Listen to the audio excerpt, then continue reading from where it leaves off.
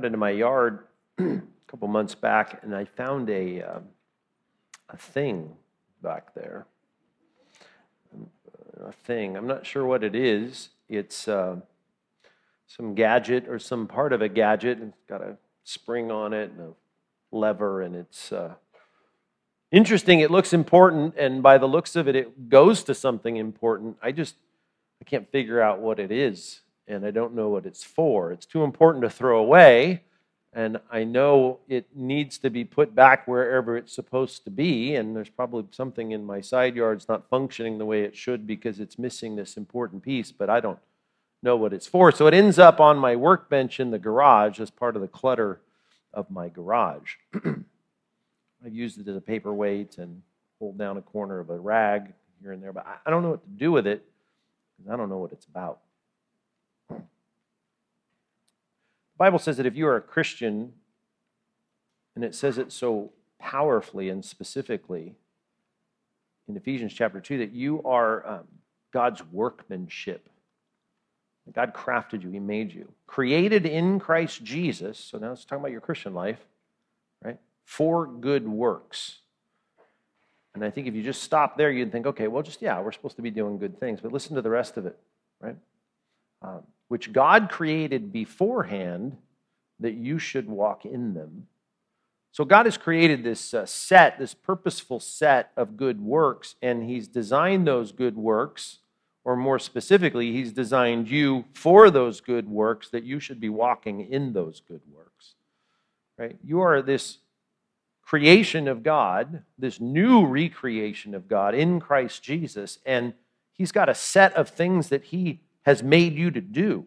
And they're good, of course, because they're what God wants you to do, and they're always going to be defined as good because God has designed you to do these things, and those good things you should be walking in. And even the Greek construction of that phrase, hina, purpose clause, very strong in making that translator, or all the translators who translate this, they translate it with should. You should walk in them. I mean, this is the point, right? You are made for these things.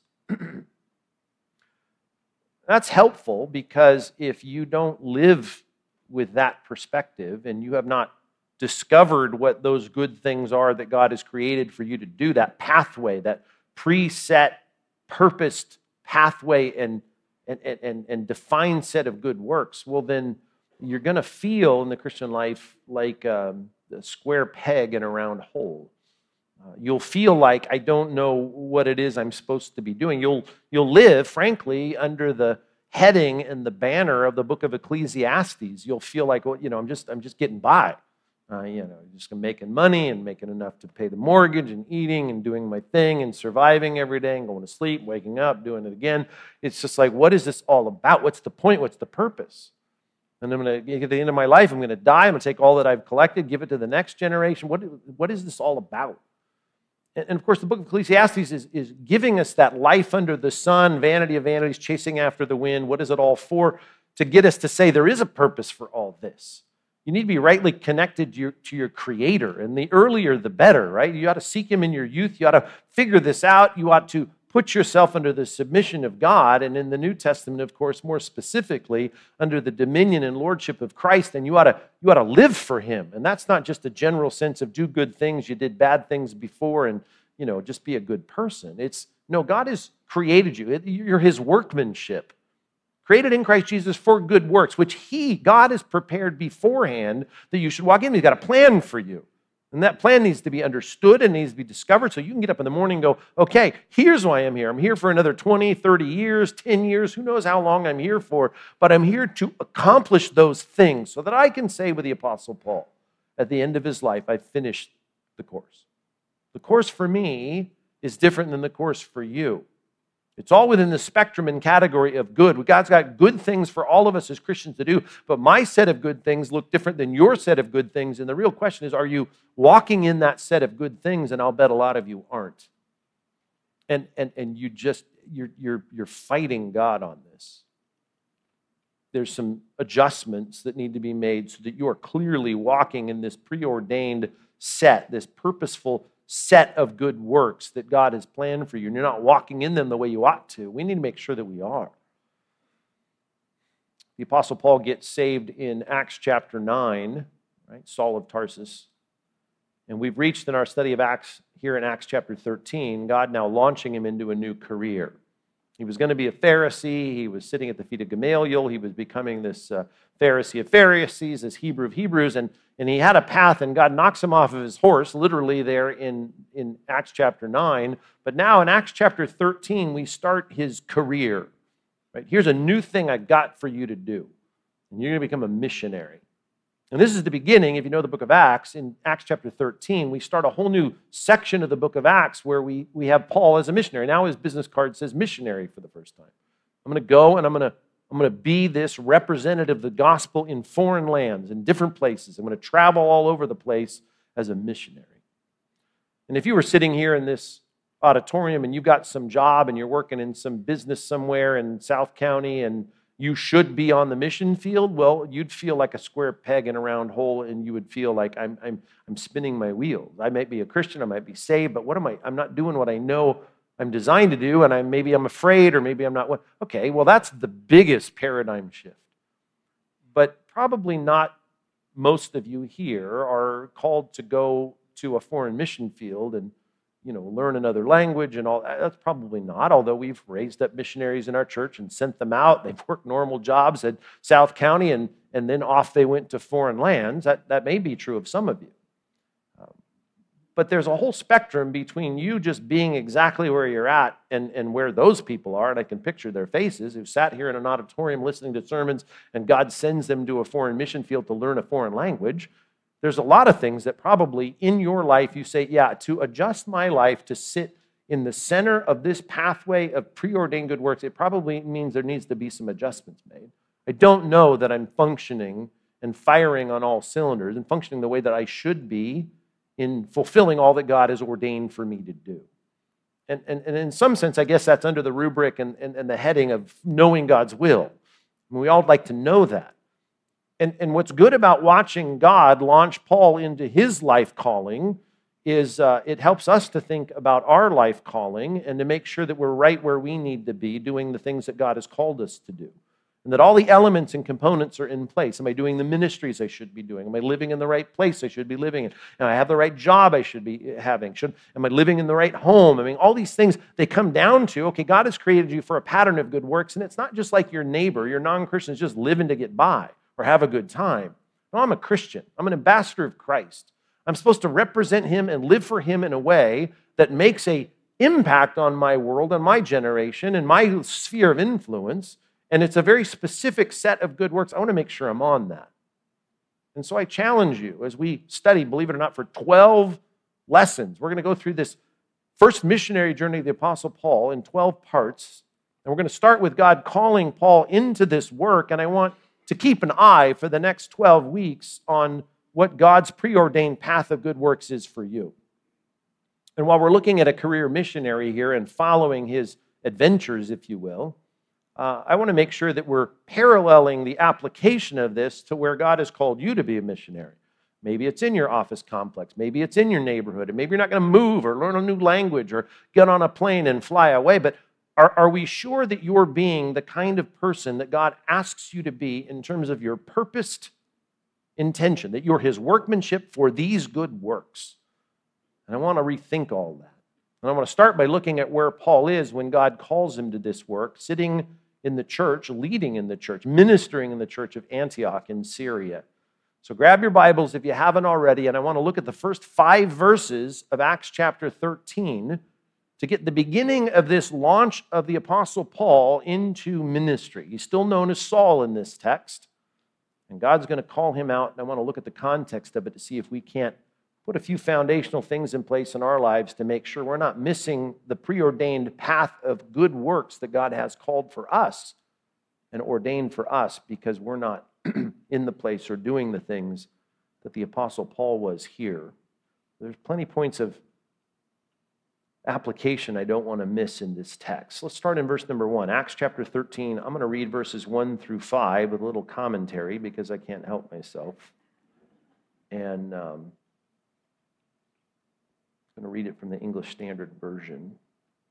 Verse 1, now there were in the church at Antioch prophets and teachers, We got teachers in our church. We got pastors in our church. We don't have apostles and we don't have prophets. Ephesians 2:20 says those are foundational offices of the church. The reason you need prophets in the church at Antioch in Syria in the first century here, in the 60s, is because you don't have a New Testament, and this church desperately needs New Testament teaching. We need to know about justification by faith, and I can't turn to Romans chapter 4. I need to know about issues of Old Testament ceremonial law, and I can't turn to Galatians chapter 3. I need to understand things about church function, and I don't have 1 Timothy or Titus. I mean, there's all kinds of issues. What do I do with the Old Testament ceremonial law? I don't have the book of Hebrews. We have none of this recorded, and so we need God giving new revelatory information about New Testament function and New Testament doctrine without a written New Testament. So we need the function of prophets. And the miraculous foundation of the church, the apostles and prophets, and they validated and put the imprimatur of God on their ministries by these miraculous things, like the predictive prophecies of the prophets, though primarily their goal was to inform, not to foretell something that was happening, and the miraculous ability of the apostles to found the church of God with the authority of Christ. These things certainly bore a miraculous edge to it because God was trying to make it clear. Anyone could stand up and say, this is what New Testament truth ought to be, but I need someone to stand above the rest in the way that God allowed those apostles and prophets to break natural law by knowing things they shouldn't know and be able to do things they shouldn't be able to do was a way in which God established for us what we need, which is the lamp to our feet, the light to our path, New Testament revelation. We need a library of 27 books to guide the church for the next 2,000 years, and so we have it. But right now, we need prophets in the church, and so we have prophets and teachers, though they're not delineated in this list. We have 5 here that were on staff, it seems, the leaders of the church of Antioch in Syria, and they're listed. Barnabas, we know, and he's listed first, and he's always listed first at this point when we see him in combination with others because he's a key leader. He's become a key leader in so many ways, and if you've been with us in the study of Acts, or you know the book of Acts, you know what an important role he's played in the first 12 chapters of the book. Barnabas. Simeon, who's called Niger, which is an interesting nickname for him. Niger means black. It means dark skin. So he's apparently black, and he's known, his nickname is the black guy on staff, I guess. So that's Simeon. And he's probably not the only black guy because you got Lucius, and Lucius is from Cyrene, and we assume that Simon is also from Cyrene, and so that's an African nation, and so he's black, but maybe he's not as black as Simeon's black, so his nickname is the black guy. And if you think about Cyrene, Simon of Cyrene, or Simeon of Cyrene, because Simon and Simeon are the same name in essence, right? Different pronunciations of the same name. You might be thinking of the guy who carried Christ's cross, and we might be talking about this guy here. It's only speculation. We don't know. But Simon of Cyrene, if he's from Cyrene, we assume that he's black. And if he is, right, his nickname is the black guy, and he's there with another guy from his home country, Licinius, and maybe this was the guy who carried the cross of Christ, which should inform some of the paintings when people show Christ carrying the cross and Simon being enlisted to help him carry the cross through town. What an amazing story he's got. I mean, I do want him to be a teacher in the church to hear his firsthand knowledge of watching the crucifixion of Christ, by the way, if that's the case. Manaen, and if Simeon is interesting, Simon of Cyrene, if he's interesting, Manaen's got to be an interesting leader in the church as well. He's a lifelong friend of Herod the Tetrarch. And I just want you to think about Herod the Tetrarch. Herod the Tetrarch here we're talking about, that's the nickname for Antipas. Antipas was Herod the Great's son. Herod the Great killed all the babies in Bethlehem. He was the leader of the nation, of the Roman oversight of the Israeli lands in the first century. This is his son, Antipas, and Antipas was the person that gave so much trouble during the Gospels to Christ in his ministry. He was the one that had John the Baptist, you might remember, beheaded. So, talk about an enemy of Christ. Actually, Christ calls him out as Antipas wants to see him and is seeking to kill him, and Jesus sends a message, to his emissaries and says, go tell that fox. And I'm saying that he's calling him disparaging names, Jesus. So talk about polar opposites. You got a lifelong friend of the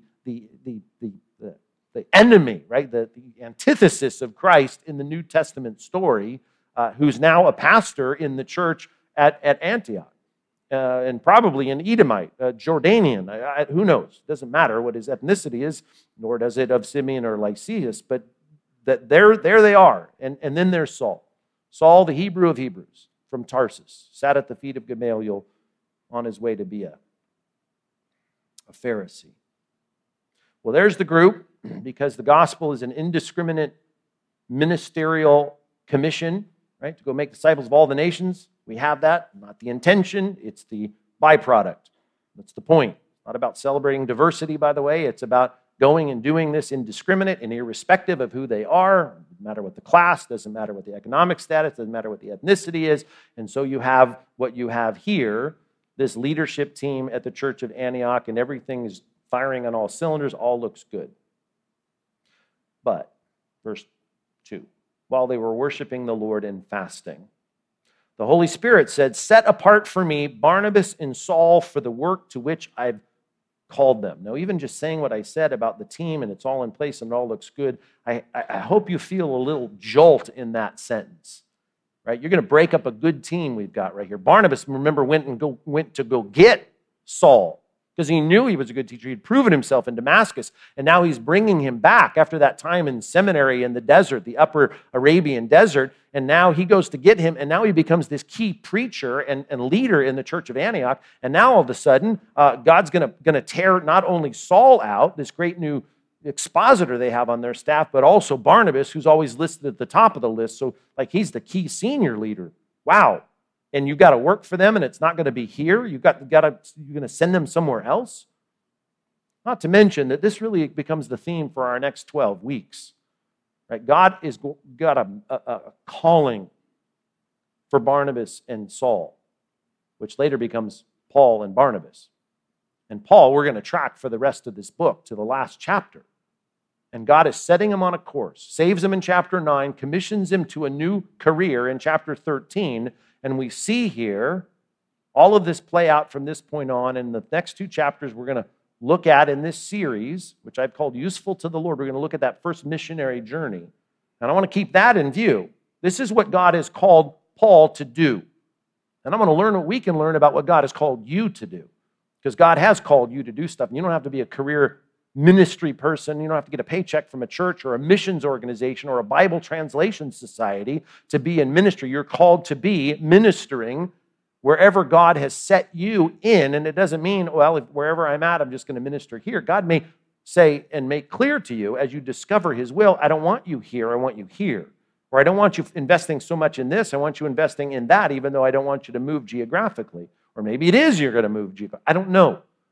For you, it's different than it is for me. But I'm going to learn the principles that I can learn from these next 2 chapters to try and expand on that very simple line. Set apart for me Barnabas and Saul for the work to which I have called them. So they want to make sure they got this right, even though they're prophets and teachers. After fasting and praying, I assume that they goes back to verse 1, this pastoral leadership team. They lay hands on them, the 2 guys that are identified, Barnabas and Saul, and they sent them off. As painful as that was, and you can imagine, breaking up a good team, sending 2 of their strongest guys off to go on this missionary journey that is going to play out for the next 2 chapters. So then, even though it was human beings that laid their hands on them and commissioned them to this work, so then, being sent out by the Holy Spirit, verse 4 says, so this is a God thing, this is God's will, this is the preordained path that God has set for them to walk in, they go. They were sent out by the Holy Spirit. They went down to Seleucia, which is the port city there on the mainland, and they sailed to Cyprus, which is the island in the Mediterranean. And I look back on this and I realize I need to start putting little maps on the worksheet every week. But if you can picture this, right, the island of Cyprus, which is closest island to Israel, they come from up north in Syria. They go down to the island of Cyprus. And when they arrived at Salamis, which is the port city on the northeast side of the island, they work their way through this island proclaiming the word of God in the synagogue of the Jews, and they had John to assist them. John now, look back up to the last verse of chapter 12. We remember John is also called Mark. His nickname for us as Bible students is John Mark. He ends up writing the Gospel of Mark, and we learn a lot about him, or a little bit about him at least, in the book of Acts. More to come on that. So here's the setting. But I want to start with that beginning setting, that they're in the church at Antioch, verse number 1. I mean, the physical, historical setting, and you've got two guys that are about to have made clear for them what God wants them to do. The will of God's about to be revealed in a miraculous way through the prophetic voice of the prophets in the church, but still the context applies to you, and that is, what is the setting you're going to need to be in to discover God's will for where you ought to be, and if there's mid-course adjustments that need to take place, what should I do? And I'm thinking, well, I know this with great authority. You ought to be in the same context that Paul and Barnabas are in. And that is, at least, I know, ensconced in a Bible-teaching church. And to give a heading to that, because we'll make a few observations, let me give you this first line, because when it comes to being useful to God, number one, I need you to position yourself for that end. Be positioned in your life to be useful to God, because that's the whole point. Matter of fact, if you've looked at the overview of this series, we're going to end our last sermon, sermon number 12, with aiming at hearing, well done, right? Well done, good and faithful servant. That's what I want to end my life having heard that. I want to be able to say with Paul, I finished the race. I finished, as Hebrews chapter 12 says, the course that was laid out for me.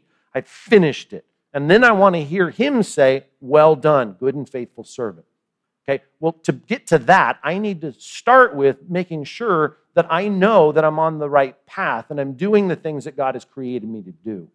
And so I have to be in a position to be useful to God. And the first position, we're going to build some subpoints here, is I need to be all in at a Bible-teaching church, and these guys certainly were. And I'm not stretching at looking at a prescription and making, or a description and making a prescription out of this. I'm being clear, because all throughout the Bible, there's no disconnected Christians that the Bible presents as a good example of this. As a matter of fact, anyone who is neglecting being all in a Bible-teaching church, right, is condemned in Scripture. It's a bad habit, and you shouldn't do it, even though some people make it their habit. You should not forsake the assembling of yourselves together. You ought to be committed to a church. You ought to have a set of identifiable leaders that you say, I'm submitting to their authority, and everyone ought to have a good church, and I'm preaching to the choir, even though half of our church is sick this weekend. I'm looking into your eyes, or I'm looking into your eyes on the internet there, and I'm saying, I know this is your church, and that's great. But I will say this, if you don't know, more people hear the sermons at Compass that don't go to our church than hear our sermons that go to our church, right? I mean, we have hundreds of thousands, literally, of people that listen on the radio, and let me speak to them for a second and say, you're living in some city in Tampa or Cincinnati. If you're not all in at a Bible-teaching church, right, then there's a problem. You have to be an attached, connected Christian. And here's some logical implications why. If God has a set of purposeful good works for you to accomplish, the place where you're getting to know what those purposes of God are is in a Bible-teaching church. And, well, I listen on the radio. That's not good enough. I have no problem with you supplementing your understanding of God's Word either by reading good Christian books or listening to good Christian sermons on the internet. Nothing wrong with that. But you need to have a church that is your local congregation, and you're committed to that. And so I will speak to maybe somebody here. You're visiting, you're new, you're unattached, you come to church occasionally. You need to be committed, and you need to be committed to being here, and you need to be completely resolved in your heart that this is the church I'm all in at. And if it's not this church, find a church where you can be all in. If it's teaching the Bible, great. Be all in at a Bible-teaching church. You will learn about God's purposes. You'll learn about God's priorities. You'll start to look at your life in light of those priorities. And if the sermon doesn't smart every now and then, maybe you're not in a good Bible-teaching church, because that thing is like a mirror that helps me look at my life and say, well, maybe my life needs to align a little bit more to this. And that's what good Bible teaching does. And so you got to be all in a Bible-teaching church. God's going to make some things clear about Barnabas and Saul, and that's made clear in the context of them being a part of a church. Now, I know they're special, they're pastors, may even be, prophetic. Of course, we know the Apostle Paul ends up being a prophetic figure in the church. But I'm just saying that's a good paradigm for all of us to adhere to, because all throughout the Scripture, you're commanded to be all in a Bible-teaching church. More specifically, and I think it's also a key for us to go back and observe what's happening, they're worshiping God and fasting. Let's just look at that word worshiping. And I wish there was a footnote on this, and maybe your studying Bible, depending on which kind you have, maybe makes a reference to the word worshiping. It's not the normal word for worshiping.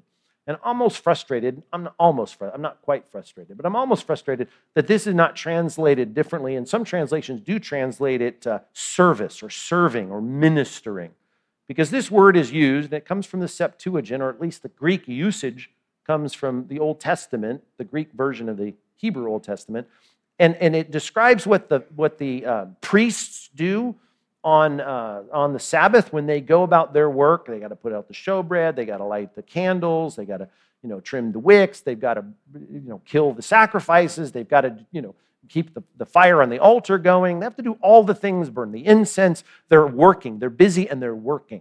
They're serving God, but they're serving God with a complete deference to the fact that I'm doing this for the Lord. I'm worshiping God by my actions, right? And so sometimes this is translated in translations that they are serving. There's an activity to it. Let me put it that way.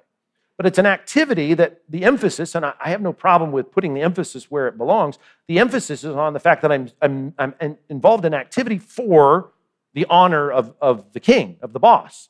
The worshiping the Lord, right? The word Lord just kind of is a flatline word for us because we hear it so often, but it should jump off the page because it's the word boss and the one in charge. I'm active with this deference to the chief and the leader and the boss. I live with this sense of, to put it in terms of 1 Peter chapter 3, that I've set apart Christ as Lord in my heart. So the things that I'm going to do in my activity in church, and the way that my church affects what I do throughout the week, it continues to exalt the view of Christ in my life, right? This doesn't mean necessarily they were sitting there and someone was on the harp and they were singing songs. I mean, it means they have this activity in the church and they're doing things in the church and it's bleeding out into the week where they're showing this lordship of Christ in their life, right? And that's a lot to pack into one word, but that is the Greek word, and I think there's so much in that Greek word to describe this idea of a deferential activity to the lordship and greatness of the risen Christ. And so I guess I would say this. If you want to know God's will for your life, you need to be plugged in, all in at a Bible teaching church. Secondly, you need to make sure that the lordship of Christ is clear in your activity, that the things that you do, whether it's service in the church, or whether it's just you're thinking about God, or whether it's the things you do throughout the week, it's always with a sense of I'm a servant of Christ and Christ is the King. That's the sense of worship, deference, submission to the greatness and authority of Christ. And you ought to see that continually grow as a Christian. Thirdly, they were fasting. Do you see that? They're fasting. Fasting, of course, is referring to food, that you're purposefully and intentionally depriving yourself of eating food, and that's always a good experience, right? You're saying no to that, and you're focusing, here at least in the context of what we see in Scripture, focusing on my pursuit of God. I'm missing a meal, I'm missing a pleasurable experience in eating because I'm focusing on God, seeking God, pursuing God, praying to God.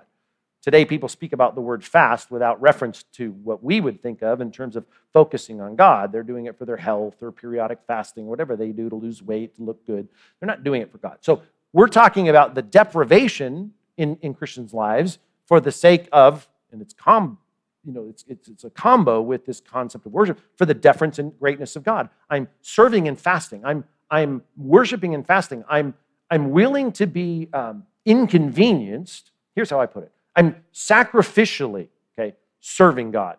So, building three things here. I'm all in a Bible teaching church. I really affirm in my heart, in my mind, the lordship of Christ, and I'm already engaged in sacrificially putting my interests second to God. Sometimes that is literally saying no to food.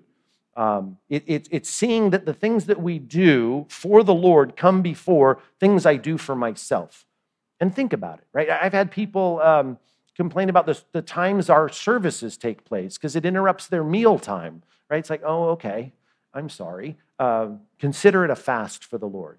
I don't know what to tell you. Eat a granola bar before you come. But those are the kinds of things I'm thinking, okay, that's just the pattern. It's like giving, right? If I could take this money If I'm giving 10, 12% of my income to the service of the Lord at my church, I could do a lot with that. And I could buy a quad, or I can go start saving toward a cabin in the mountains or something. But instead, I sacrifice my stuff for God's stuff, and that's a sacrificial pursuit of God, in obedience to God, in deference to God, in that submissive worship of the boss in the universe, Christ, who is my king and my judge. I'm going to be willing to go without.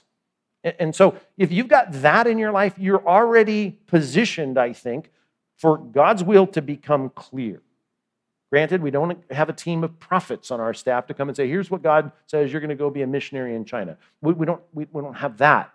But what we do have is a complete canon of New Testament wisdom, where in the preaching and exposition of it, as you sit all in a Bible-teaching church with a heart of deference to the King of Kings and how you worship him, and you're willing to be deprived of what you want for what God wants, you're already in a great spot to learn what God's set of good works are for you. Are you following that?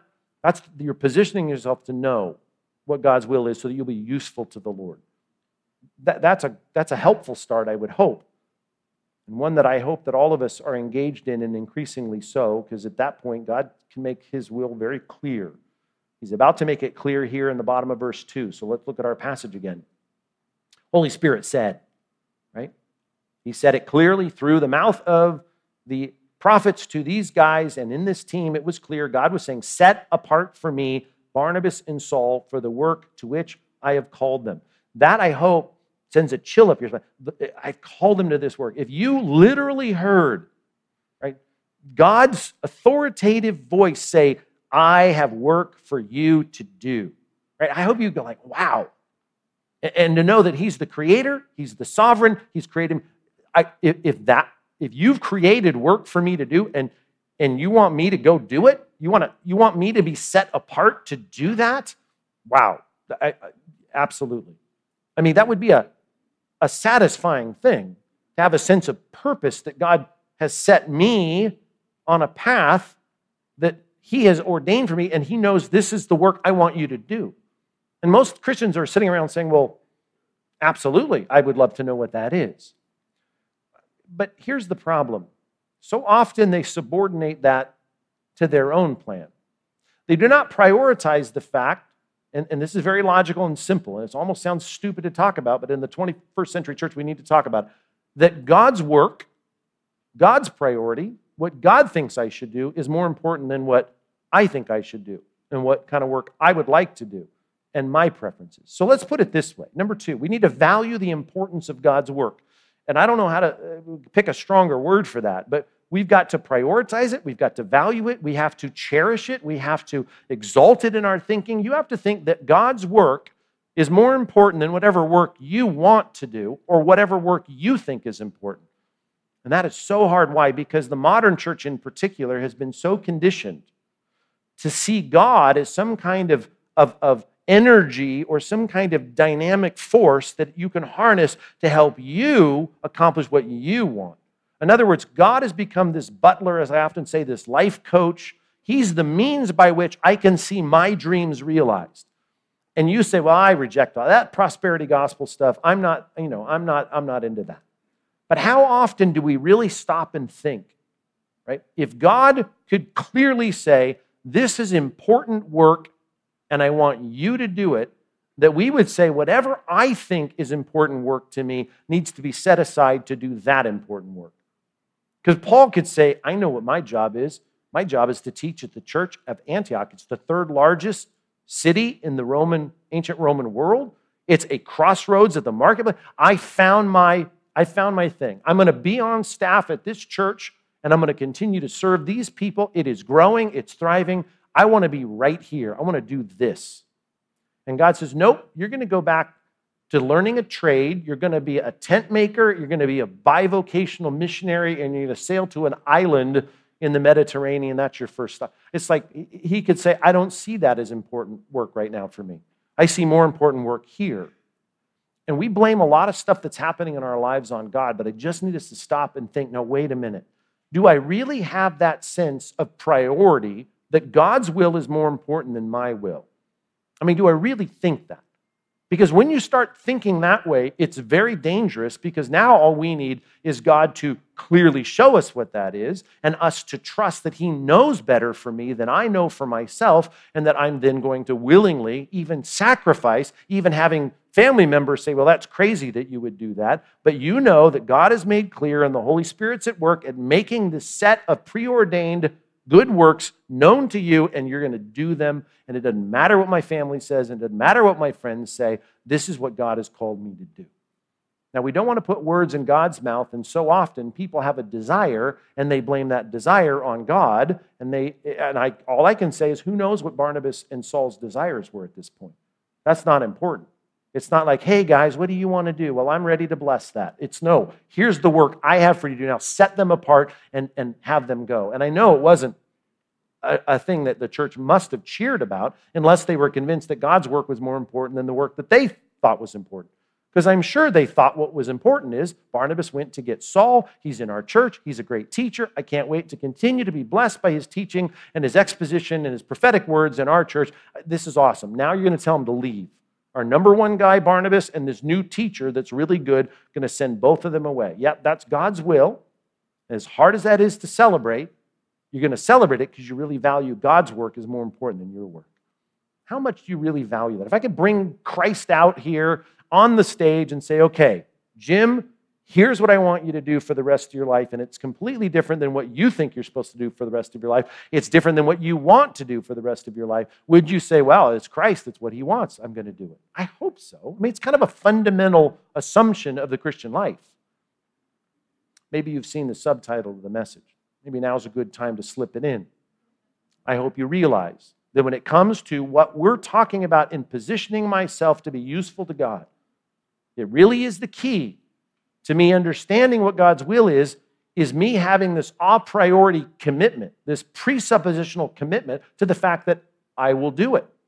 I will do it even before I know what it is, because I recognize the greatness of God, and I recognize whatever he says has got to be more important than what I say. And I'm going to be able to say, with Christ, not my will, but yours be done. Right? Now, that is a fundamental Christian truth that a lot of us don't quite readily identify with in our daily lives, because we like to say, surely God wants what I want. And if this is what I want for my career, this is what God wants for my career. And if this is what God wants me to do with my Thursday nights, I'm sure it's not in conflict with what I want to do with my Thursday nights. And I'm sure that if I thought I was done with college and school, God would not want to put me back in college now. Certainly not at some, tilt-up, university across the street from my church. Whatever your thinking is, I just need you to be open to say, whatever God would ask me to do, I will do it, because I recognize the importance of what God thinks is the right work for me. Who knows you better? You don't even know yourself that well. Think about it. Who knows you best? God, of course, does. And if you're God's workmanship in Christ Jesus, created for good works, which God prepared beforehand, that you should walk in them, then you ought to say, well, God, just show me what that work is. Show me what that preordained, purposeful set of good works are, and I will do them. But that really is what the subtitle is all about. And it's a phrase we toss around here a lot, but it's us saying to God, anything, any place, right, anytime.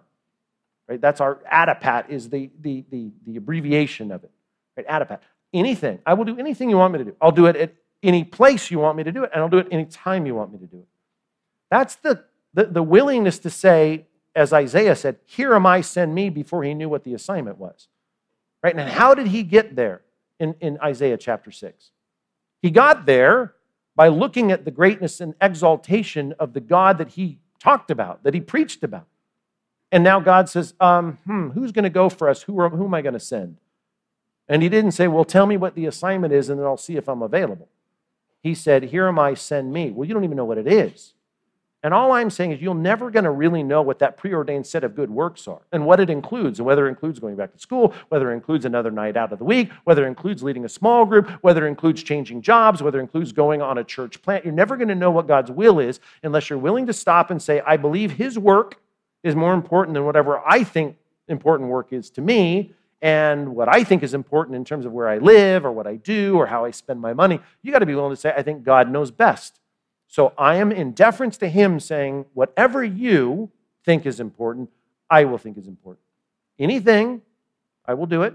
Any place you want me to do it, and any time you want me to do it. Anything, any place, anytime. That's what the fundamental commitment of the Christian life is from the very beginning. And you will position yourself, I think, to know what it is as you sit all in a Bible-teaching church, when your view of Christ is exalted, when you, in your mind, clearly are thinking about the implications of all of that in your service and activity, that even if it inconveniences me, I'll do it. Because all of that is really you saying, God, your work is ultimately my will. If you got to the end of your year and you were giving reviews to your employees, think about this, managers, supervisors, business owners. And as you sat across from your employee, you're about to go through your employee's review, he said, yeah, wait, boss, before you get started, I just want to tell you I had a great year this year because I got to do everything I wanted to do this year at work.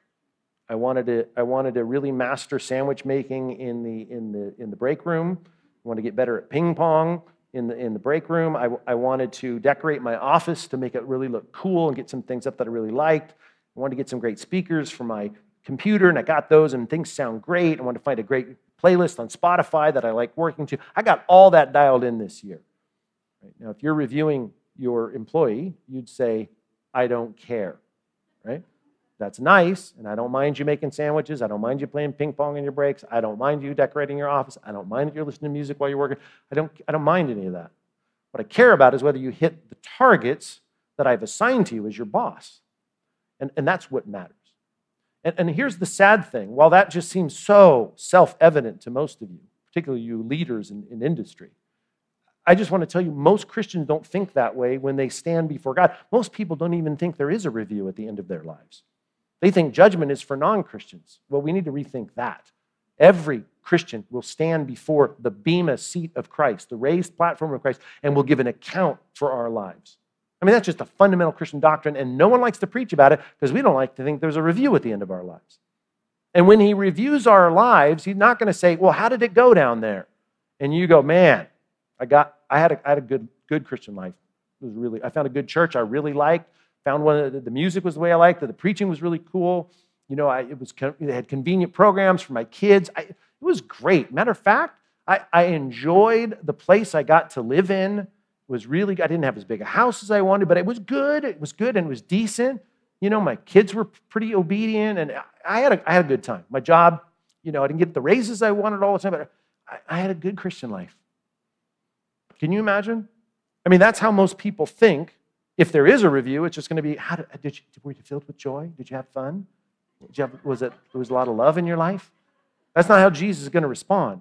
When he has said repeatedly, right, follow me, I'll make you fishers of men. You are my ambassadors, right? You represent me in this world. You're salt, you're light. Do you not think he's going to have a whole set of criteria on which to evaluate your life that's basically saying, what was this preordained set of good works I had prepared beforehand for you to walk in? How well did you walk in that preordained path?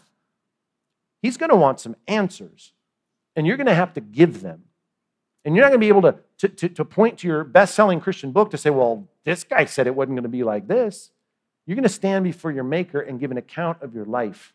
And what really matters is whether you can stand back and say, yes, I diligently sought to know what your work was, and I set myself apart for that work, and I was doing the work you called me to do. I mean, that's the goal. The year in review is the life review. And God, of course, knows best what you need. He's made you for something. I don't have time for this passage, but at least jot it down. 2 Corinthians 4, 16 through 18. It's just another one of those texts that reminds us that the things that we so often defer and default to are things that matter for the here and now. They matter for the temporal time. They're about the comfort and conveniences of this, like the things we can see. It's not the eternal things. It's like Colossians 3, 1 through 4. Our minds aren't often set on the things above. And that's why we need to really say, God, what is the work you've called me to do that has eternal significance, that's going to matter 100 years from now, as I like to say? You have to think through those things and be able to say, God, whatever that work is, I want to know what it is. I'm willing to do it before you show me what it is. And that's really the key to knowing it. If you want to know whether God's called you to be a missionary or to go on a church plant or to lead a small group or to take someone through partners, whatever the thing might be, it starts with God. Whatever it is you want me to do, I'll do it. I can think of the most extreme thing and I'll do it, and I can think of the most mundane thing and I'll do it. Just make it clear what it is. Position yourself in the right place with the right attitude, and then say, God, I value your work and I'm willing to see myself as set apart for it. Now, I don't want to make this excursus too long, but there are things in Scripture. If I want to think of the most extreme example of being set apart for a job, I guess it would be a missionary or a pastor or a church leader. And there's paradigms for that in Scripture as to what that looks like. So let me use that, knowing that we're not just talking about career ministry, but let's look at some of those really super quick, the criteria for clarifying that call, and then trying to apply it to whatever you might be looking at as like, God, is this what you're really calling me to do? No matter how small of an adjustment it may seem in your life. Let me give you 5 things real quick if you want to know. Here, number 1, so often God's call for your life and that set of good works is preceded by someone actually requesting you to do it. Okay? Later, when Paul taps Silas to go on a missionary journey, it's Paul saying, come with me. And there may be someone that's asking you to do something. Would you start this program? Would you co-lead this ministry with me? Would you step up and teach our kids at Awana? It's someone requesting. That's so often the pattern in Scripture. Even in Paul's ministry, when he's in his second missionary journey, he gets to a place where he was before, and you'd think he's going to turn back and head back toward Antioch. He ends up going further because he has this Macedonian call, and it's a Macedonian man saying, come and help us. The request is often God's tool, the open door of saying, here, I'm trying to show you what my will is. And so don't neglect that. Don't just write that off. Well, everyone's asking me to do a lot of stuff at church, or everyone's asking me to do a lot of stuff. I don't know. If someone says, would you be a part of this thing that has eternal significance, you need to at least pause and go, oh, that is part of the criteria. At least it's part of the thing that we often see happening. Number 2, and this happens in varying degrees, right? And I base this on 1 Timothy chapter 3, verse 1. It's desire. It is that I have some desire for it. And I think that's important, and those 2 things immediately, they come together where you say, someone asks me to do something that I kind of wanted to do, well, then it's a no-brainer. Well, there's more to it than those first 2 criteria. And I will say this, it certainly should never be seen in isolation, because it doesn't matter what you want to do for God, right? It really doesn't matter if you're not gifted to do it, if you're not qualified to do it, if you're not ready to do it. So there's a lot more to come, but desire certainly is a part of it. There are things that you find people asking you to do. There may be even things that you're not asked to do, but you think, I really feel like God has made me to do this. It feels copacetic. It feels synergistic. It feels like things are right when I do this thing, and I just want to do that. Sometimes it's there, sometimes it isn't. I mean, I remember the first time I was ever asked to speak publicly, right? It wasn't looking for it, but someone asked me, would you come and speak to this group about the Bible? And I've never done it before. I don't know. I didn't have some overwhelming desire, but the more I thought about it, the more I thought, I guess I could do that. I could give that a shot. And so I did. I realized it as an internally significant thing. I realized how important it was in my life when other people taught me. I will. Well, there's more to it than that, but desire and request, those things are often a big part of this. Thirdly, there ought to be some qualifications. You got to be qualified to do the things that God is asking you to do, right? If some are just mundane, right? If I ask you to go be a missionary and you can't travel because you got some weird thing going on in your life and you can't even get on a plane or whatever, well, of course, that doesn't seem to work. Can I drive to China? No, you can't. So whatever, there are certain qualifications. But more than that, when you start talking about ministry experiences that have greater impact on more people, there's a set of character qualifications, all the way up to missionary and pastor and all the rest. There's a whole book filled with those. 2 of them, Titus and 1 Timothy, trying to give qualifications, in particular, 1 Timothy 3 and Titus chapter 1, giving us qualifications, character qualifications that should be vetted. People should say, yes, you are qualified to do this. Thirdly, there ought to be some developed giftedness. Is that third? That's fourthly, right? developed giftedness. You ought to have the wherewithal to do the things you're being asked to do, even though it needs work. Right? The first time I was ever asked to speak publicly, I wasn't very good at it, and I'm not claiming I'm good at it now, but I think I'm better than I was then. But the point is, I needed to develop that. I needed to work at that. I needed to get better at that. And I sensed that God was giving me the ability to do that, but it needed work.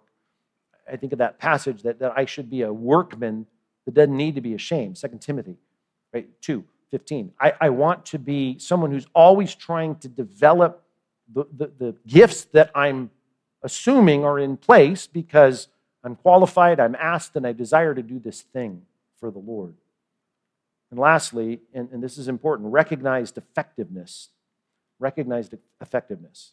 So I'm talking about sometimes it's preceded, sometimes by a request, desire, qualifications, giftedness, and effectiveness. And that means that if I think my help is helpful and no one else thinks my help is helpful, then it's not helpful, right? So I need to get past the sense of, well, my desire, though, really is to do this. It doesn't matter if my desire is there.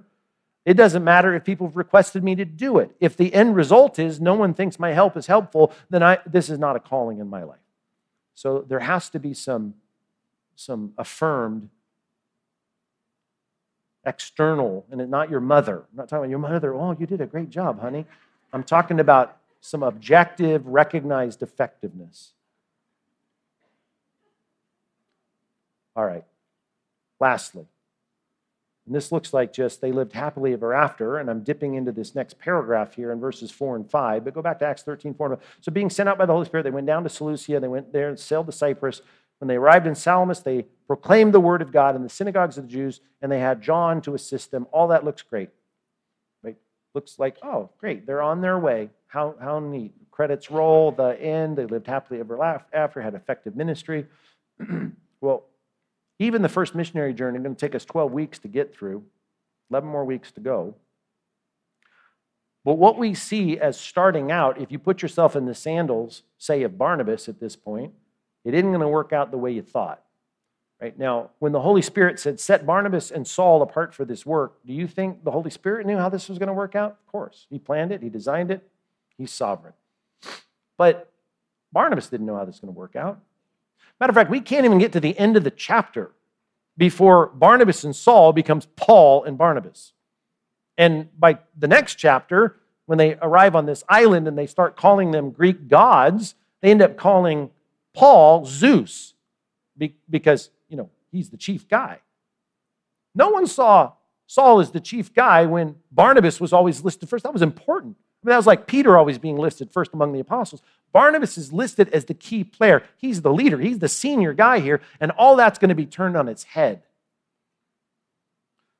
Not to mention that John guy that we call John Mark. Sunday school grads know where I'm going with this.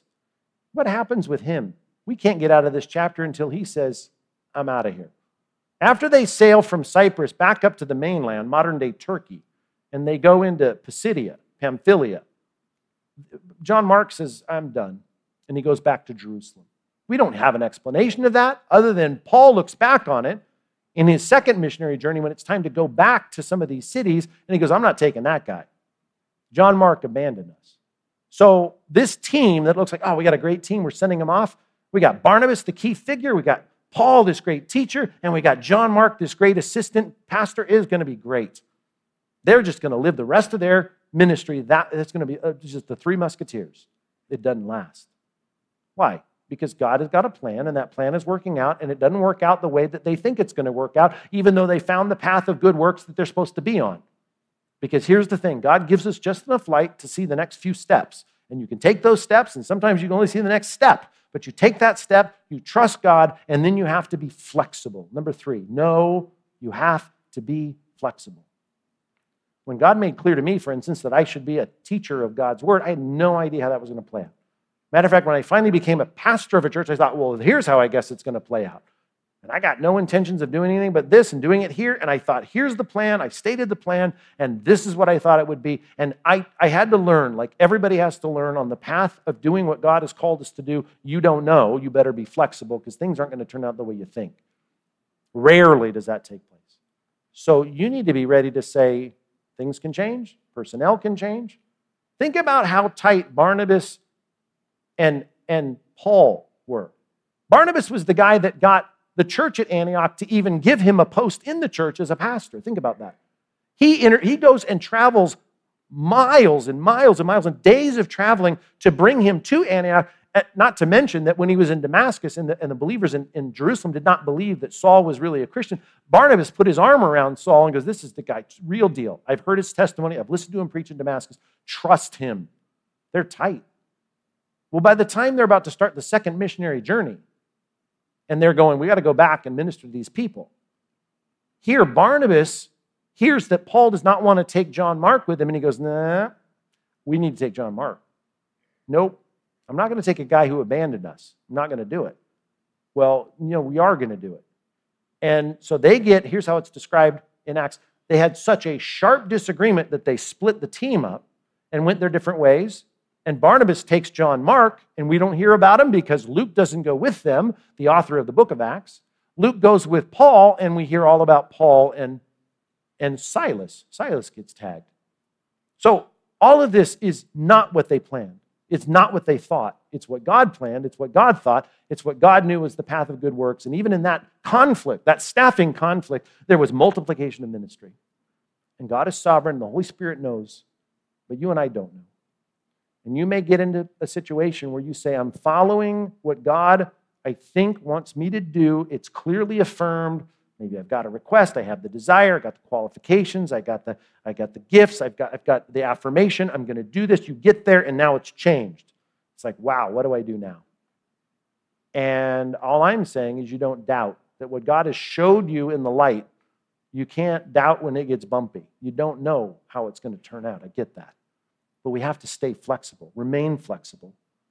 Never lose sight of the fact that God has a plan and He's going to reveal it in time, and He gives us the information we need. There's no guarantees and there's no comparisons that you ought to be making, because I know I can fall victim to that just like you. I did the same things this guy did, and this guy didn't have to retool everything midstream. I don't get it.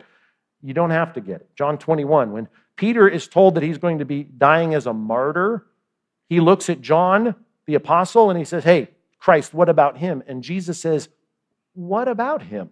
I mean, that's a paraphrase. But he's like, who cares? He says, it doesn't matter what's going to... If he lives until I return again, which didn't have the humor it has for us now, right? If he lives until the second coming, what is that to you? I told you to follow me.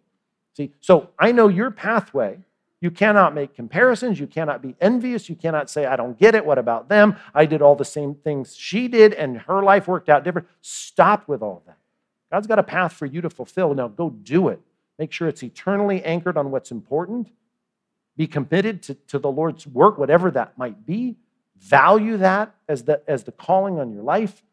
And then be flexible. You're going to have to be flexible. Life, of course. Any non-Christian can tell you got to be flexible. But as Christians, there's no guarantees about how that path is going to go.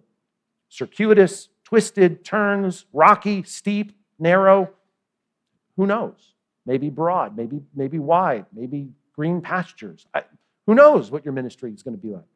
But you got to do it because we're committed to doing it. And it's preceded by an attitude of adipat.